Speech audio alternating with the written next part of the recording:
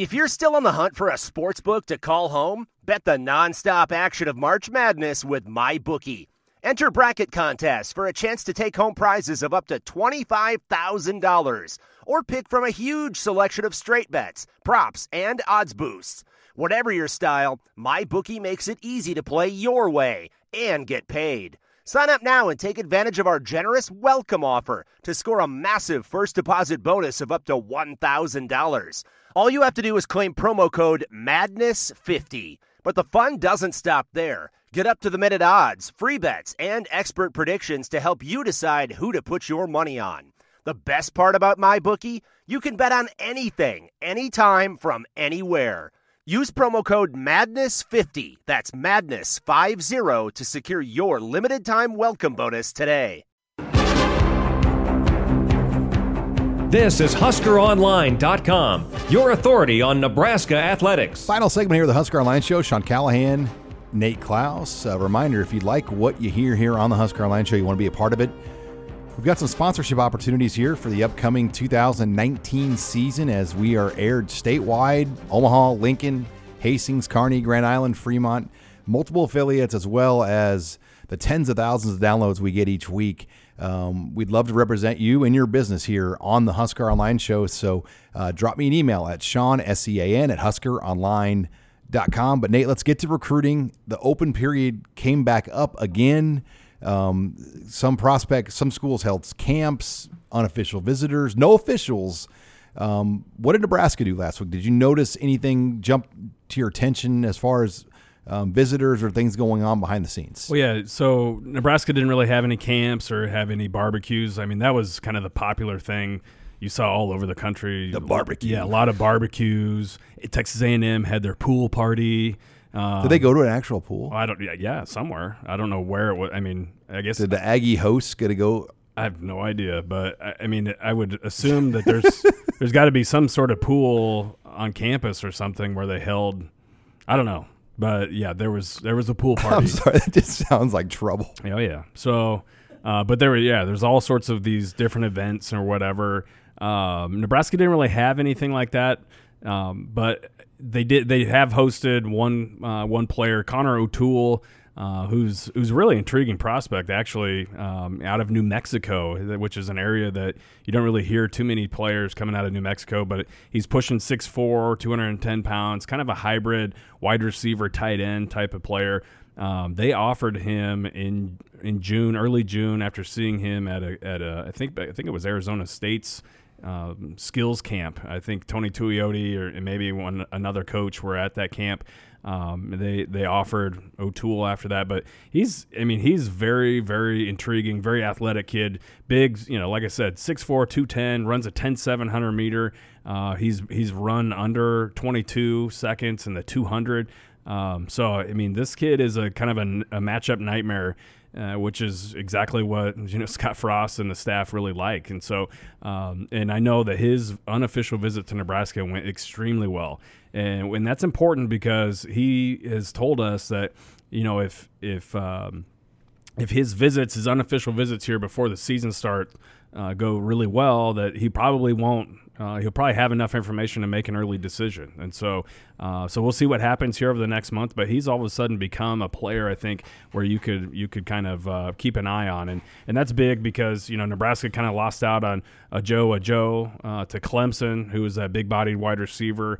And there really aren't too many other big-bodied wide receivers or hybrid tight end types that Nebraska's got on their board. So Connor O'Toole is one of those guys to pay close attention to. You're listening here to the Husker Online Show. Sean Callahan, Nate Klaus, as we talk recruiting storylines, Nate. And, with decisions, you get a lot of guys that say, I'm going to make my decision before the start of my senior year. I want to get it out of the way, have a clean mind. Well, there are a number of guys that did that, but there's also been a number of guys, Nate, that have changed their timelines. And Nebraska's involved in a lot of those guys. And you have to think right now that's going to play a big factor in this recruiting class and how things shape here down the road. Yeah, absolutely. And, I would say two of those players in particular that, initially looked like if they made an early decision would be basically Nebraska locks, in my opinion, were Sevion Morrison, the running back out of Oklahoma, and then Shea Bryant Strother the linebacker out of Georgia. Both those guys took official visits to Nebraska in late June, and following that trip, they said, we'd like to ultimately make a decision before our senior season, get recruiting over with, and just concentrate on our senior football seasons and kind of, spending time with our friends and whatnot and not really worrying about recruiting. Well, since then, they've both kind of backed off of that, and now they've both kind of saying that they're not going to be making a decision until December now. And in Morrison's case, he said that he'll probably make a decision in December, but won't sign until February, which to me, that would come as a big shock. I think that by the time that actually, December actually gets here, he's going to have a lot of pressure on him to go ahead and sign in that early period.